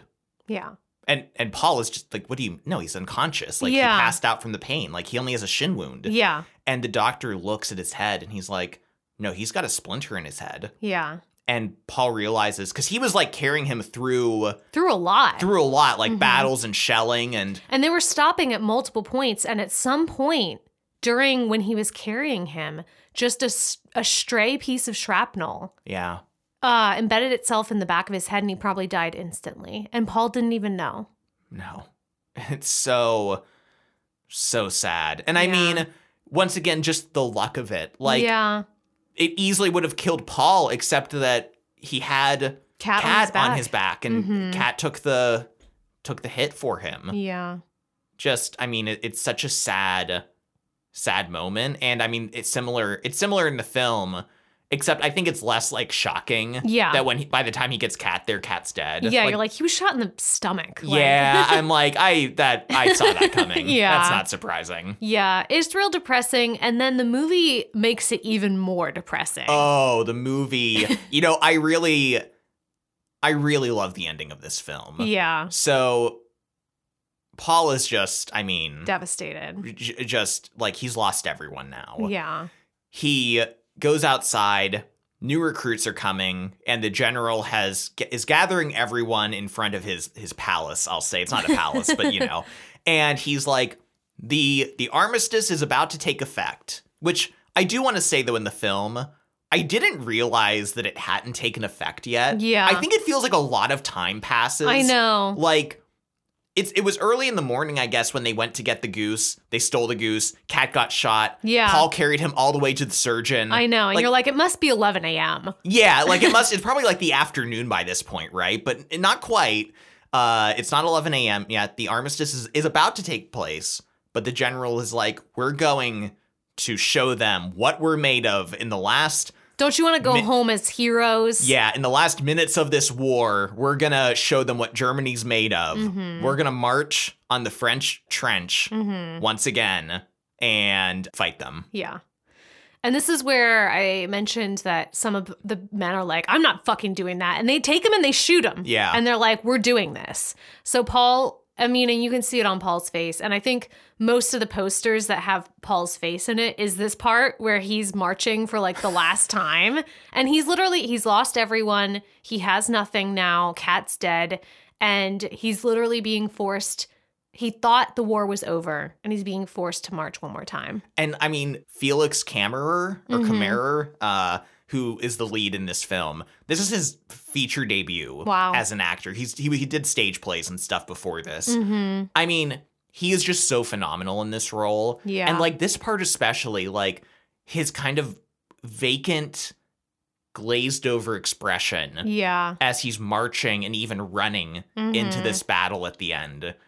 It just like... He's not a person anymore. No. Yeah. He's lost everything. Yeah. And I wanted to look this up and find out like the historical accuracy of these last minute fights and if this really happened. And it did. And it happened all over. It wasn't just one German general that was doing this. In fact, one of the American commanding officers, Pesching. Yes, I heard this too. He like ordered all these attacks for the Americans and so many people died. And he actually like faced a review after the war because some of the American soldiers were like, why did you do this? Well, and I read that a lot of countries, a lot of those people that died that day, the military lied and said they died on the 10th of November. Oh my God. Because they were embarrassed. Yeah. They're like, the armistice was passed at this point. Yeah. No one should have died, and they did. So they lied, and they're like, oh, he was shot down in the 10th of November. So, clearly just like, I think the film at the end said like, 3,000 people? I think I read that there were 10,000. Okay, I was going to say 3,000 doesn't seem like enough. That died that day. Yeah, that died the day the armistice was signed. And just, once again, highlighting how absolutely pointless all of this is, right? Yeah. It's a really crazy fight. And I think us talking about how dead Paul is inside, we see him attacking very fiercely. Yes. Like he's like hacking people to death with his helmet. Like it's really intense. And it just feels like he's lost, everything in himself. Yeah. He kind of gets in a skirmish with one soldier in particular. The soldier is like drowning him in mud. Yeah. He manages to like hit him with a rock. They both tumble into a dugout together. And once again, we get one of these moments where they both just kind of stop. Yeah. And are just facing each other, kind of confronted with each other. Yeah. And neither of them is moving to attack each other. And that's when a soldier from the shadows appears and stabs Paul in the back with a bayonet. Yeah. And I think this moment is like, it was surprising just because of the way they like filmed it and did it. But I'm also like not surprised at all. And it feels like the way this movie needed to end. I know. I felt like as soon as we found out that they were sending them back to the front for one last time, you're like, oh, Paul's dead. Yeah. Like, Cat's dead. Paul has nothing to live for. Like, he's going down. There's no way he can get out of this. And he shouldn't. Like, I know he's been lucky throughout this whole time to, like, survive. But, like, there's only so much.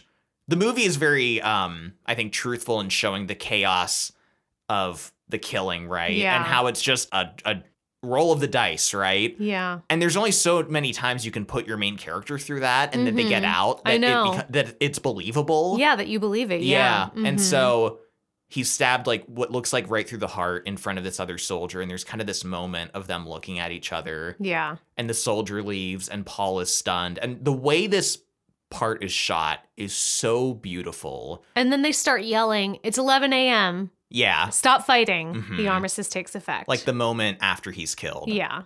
And Paul, mortally wounded, stumbles towards the staircase coming out of the dugout. And it's just like a shaft of light coming down. It's so perfectly symbolic. Like on one hand, it's heavy-handed, but in a way that feels earned. Yeah. You know what I mean? Like the situation itself, it feels very realistic, if that makes sense. And yeah.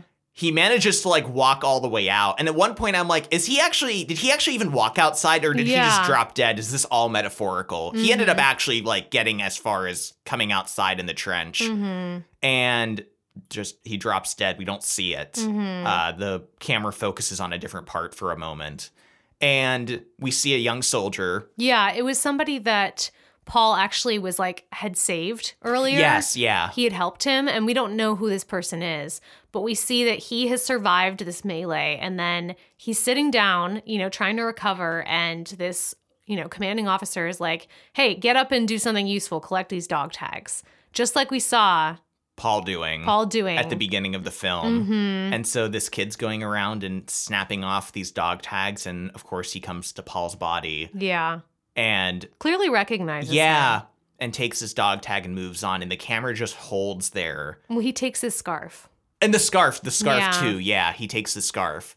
And then the camera just holds there on Paul for like quite a long moment. And it just feels so, I don't know, very contemplative.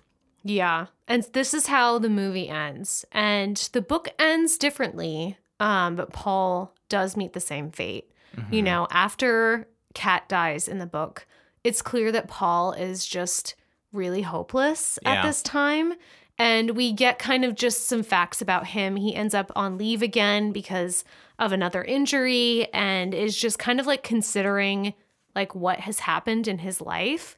And then we get this sort of like epilogue about Paul's own death. It's so brief and at the very end. Like it's not even titled like epilogue or anything. No. At least in my book, the formatting of it, like at the passages at like the bottom of the page, it looks like it'd be about the author or something. Yeah. But all it says is, he fell in October 1918 on a day that was so quiet and still on the whole front that the Army report confined itself on the single sentence, all quiet on the Western Front. He had fallen forward and lay on the earth as though sleeping. Turning him over, one saw that he could not have suffered long. His face had an expression of calm, as though almost glad the end had come. Just kind of this abrupt, very unceremonious end. You don't even know how he died. Yeah. And I mean, which is appropriate because the whole book is like from a first-person perspective. So like you wouldn't probably know, like if it happened quickly, right? And yeah, and so tragic, like in October, like a month before the end of the war. He died. Yeah. And I don't know. Once again, it feels like just appropriate, right? Like, especially a book told from the first person perspective. You're kind of just like, it's not really told in a way of like him reflecting back on anything. So there's not a guarantee that he survives, but I think that's kind of your impression what reading you think. it. Yeah, that like he'll get out of this, right? And he doesn't. Yeah. And just kind of fitting to have this little like final paragraph. Yeah, just like a footnote at the end. Yeah. It's a devastating ending in both versions, but I think the ending that the book deserves and needs, right? Yeah. After everything he's been through. And it's almost like he's happy dying. Yeah, I mean, because at the end, like right before this, he's really thinking about what his life is going to be like when he comes back, and if he can, what he'll be. And he talks about like the lost generation, right?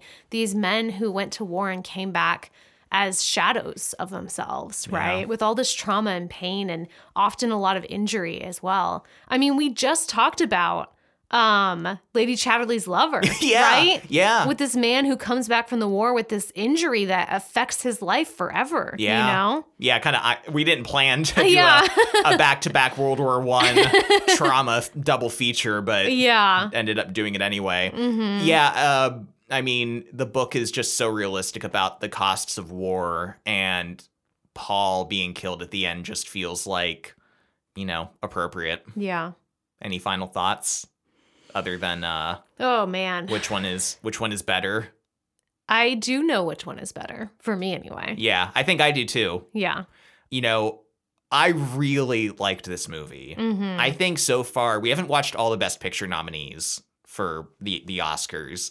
This would probably be my second favorite, though. It's high up there. It's just really well made. I think it executes its points perfectly. It's It feels very anti-war. And like, I don't know, despite it being so dark and sad, it's not in a way that, I don't know, sometimes you watch a sad movie and you're like, this just feels like torture. Yeah. It doesn't, I'm not even getting anything out of it. What's the point of it? It's just merciless and being sad. Yeah. And I don't feel that way with this movie. Like, No. even for how dark it is, like, I don't know if it's that you care about the characters enough or the messaging of the movie is clear enough, but it feels like it's worth it, right? Yeah, and we have amazing cinematography in this film. Oh, gorgeous. Just gorgeous shots. The score is very interesting. Really interesting. The kind of, I don't know if it's like a synth or kind of some distorted, like, blah, blah, blah. Like, very, like, kind of anachronistic, I guess. Yeah.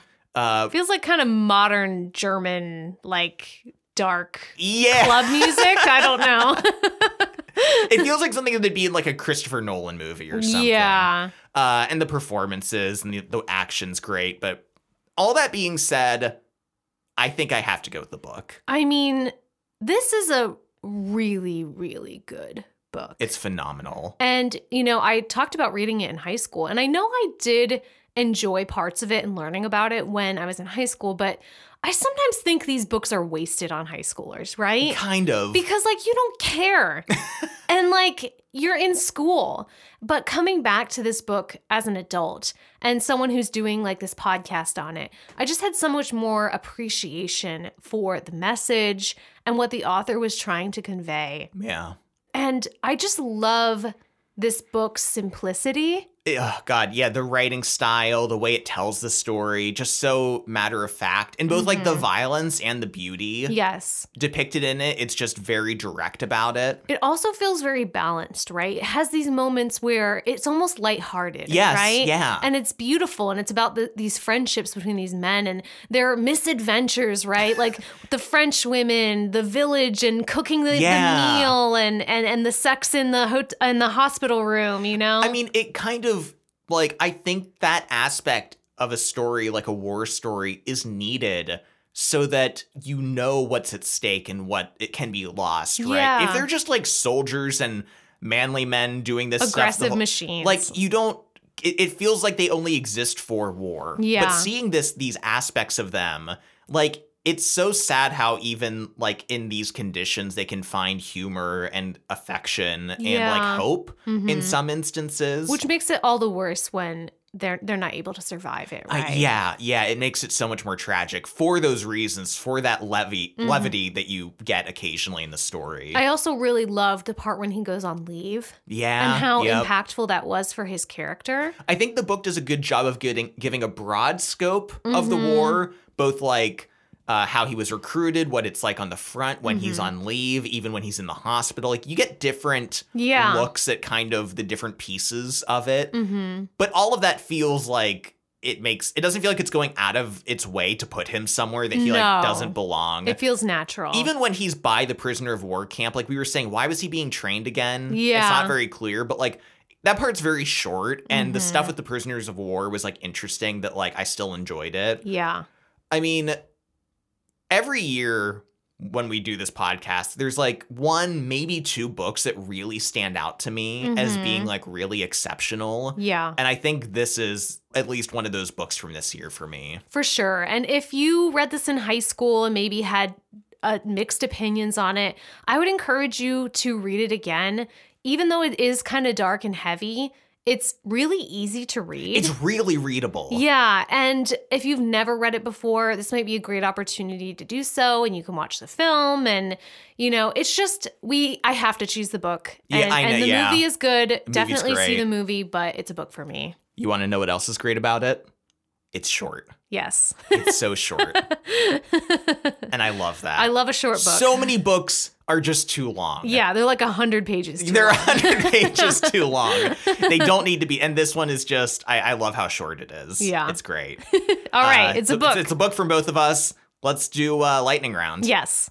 So first up for lightning round, let's talk about Himmelstas. Yes. The drill instructor that they all hated. Yes. And that they beat the shit out of in an alleyway, right? So at some point he gets sent up to the front as well. Yeah. And it's this really interesting dynamic where like he's technically their superior, but they also kind of like don't have to like respect him. Yeah. Because who's he gonna tell? Yeah. You know what I mean? Like, because they don't care. Yeah. And so there's kind of this whole back and forth between them. And Jodin especially just like cannot stand him. Yeah. And in fact, like during one of the battle scenes, Paul finds Himmelstas like kind of cowering in a bunker and like has to like pull him out and like push him onto the battlefield. Yeah. But he does kind of get like a slight redemption. I think he grows to respect Paul and his comrades, and he ends up getting a job in the kitchens and ends up like giving Paul and his friends like shifts to like peel potatoes and kind of like the really like low effort work. And gives them extra food. And even Jodin, I think, kind of comes around to like respecting Himmelstas a bit. Yeah, I think Himmelstas like gets a dose of reality at the front. Yeah. And then it kind of makes him a better person. Yes, yeah. Which is as good of an arc for him as you could have. So I want to mention this part where Kropp and Paul are in the hospital with these nuns, right? And they just cannot sleep. Like, it's so miserable. They're all suffering. And then it's the early hours of the morning. Towards morning, we doze a little. I wake up just as it grows light. The doors stand open and I hear voices from the corridor. The others wake up too. One fellow who has been there a couple of days already explains it to us. Up here in the corridor every morning, the sisters say prayers. They call it morning devotion. And so that you can get your share, they leave the door open. No doubt it is well meant, but it gives us aches in our heads and bones. Such an absurdity, I say, just when a man dropped off to sleep. All the light cases are up here, that's why they do it here, he replies. Albert groans. I get furious and call out, "Be quiet out there!" A minute later, a sister appears. In her black and white dress, she looks like a beautiful tea cozy. "Shut the door, will you, sister?" says someone. "We are saying prayers, that is why the door is open," she responds. "But we want to go on sleeping. Prayer is better than sleeping." She stands there and smiles innocently. "And it is 7 o'clock already." Albert groans again.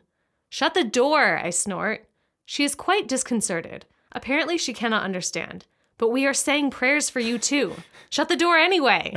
She disappears, leaving the door open. The intoning of the litany proceeds. I feel savage and say, "I'm going to count up to 3. If she doesn't stop before then, I'll let something fly." "Me too," says another. I count up to 5. Then I take hold of a bottle, aim, and heave it through the door into the corridor. It smashes into 1,000 pieces. The praying stops. A swarm of sisters appear and reproach us in concert. "Shut the door," we yell. They withdraw. The little one who came first is the last to go.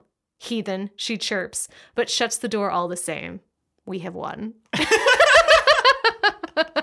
I love this so much. It's so funny. And then when someone comes up to like reprimand them, one of the guys takes the blame. Yeah. And they're like, "Why would you take the blame for throwing that?" And I don't quite understand like his diagnosis or what kind of label he has, but he's like, "Oh, I'm a such and such. I can literally do anything I want." Yeah. And they're like, "Oh, he's crazy." It's like a psychosis. Yeah, thing. it's like a psychosis. And like, so he can do, he's like, "I'll take the blame for everything." Yeah. It's great. It's so funny. One of those lighthearted moments that's so good. Yeah. There's another part that I thought was kind of funny where they're all sitting around and kind of like thinking about like how futile the war is or the ways it could be done better. And there's this part. Kropp, on the other hand, is a thinker. He proposes that a declaration of war should be a kind of popular festival with entrance tickets and bands, like a bullfight. Then in the arena, the ministers and generals of the 2 countries, dressed in bathing drawers and armed with clubs, can have at it amongst themselves. Whoever survives, his country wins. That would be much simpler and more just than this arrangement, where the wrong people do the fighting. So true, though. Right? Like, it would be... it would make just as much sense, honestly. Yeah. Last for lightning round, I want to share a little story that my sister actually shared with me because she was able to attend a writing panel when she heard some of the screenwriters from a lot of the recent Oscar-nominated films talk.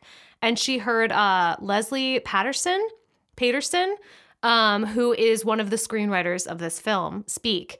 And she and I think her writing partner, Ian Stokell, had the rights to this film for like 15 years or something crazy. And they were trying to make it the whole time and never could. Wow. And finally, they got teamed up with the director, the German director. And that's where it went in the German direction. Yeah. But...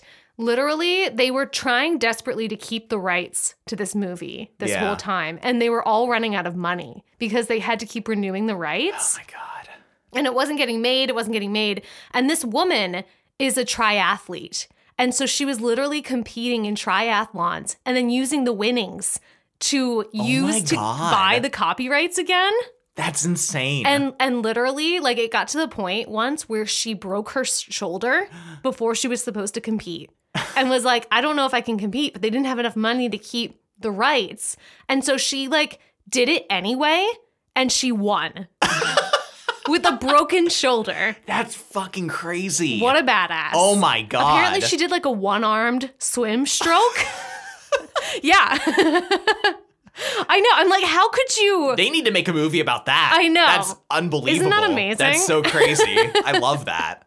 You know, So- I kind of wonder if like the success of 1917 Yeah. helped get this movie greenlit. I mean, maybe given the long production schedules of these movies, it might have been well before that film came out. But like, I know more World War I movies and projects are kind of coming out around now. Well, we had recently hit like the anniversary. Oh, yeah. The 100-year anniversary. Well, and then there's that Peter Jackson project where they restored the old film from World War I. And just kind of like a lot of projects are coming out about it now. Yeah. Which is interesting that we're kind of revisiting that war. For sure. Well, that's Lightning Round. Yes. And that's our episode. Thank you so much for listening to this one. It was really, really interesting. And I really like talking about this. I'm so glad we did this. I am really shocked by how much I enjoyed the book. So I was like, a war book, okay. Yeah. But I mean, it was phenomenal. I'm so happy we did it. If you want to let us know what you thought of the book, what you think of the movie, you can email us at covertocreditspod@gmail.com. You can find us on Facebook, Instagram, Twitter. All those sources and links are at our website, coveredcredits.com. And if you'd like to support the podcast, consider becoming a patron. All our patrons have access to monthly bonus episodes, and we will be putting out a bonus episode on the Oscar films of this year for our patrons. And there's like a lot of other great benefits to becoming a patron, and you support your favorite podcasters. Yes. Of course, if you're still listening at this point, we have to be your favorite podcast. No doubt. But yeah, and if you can't become a patron, giving us a positive rating or review on Spotify or Apple Podcasts is also really helpful to us in terms of algorithms or however any of that works. Yes, the internet. It's all a mystery. Thanks again for listening to this episode, though. We'll see you next time. See you next time. Bye. Bye.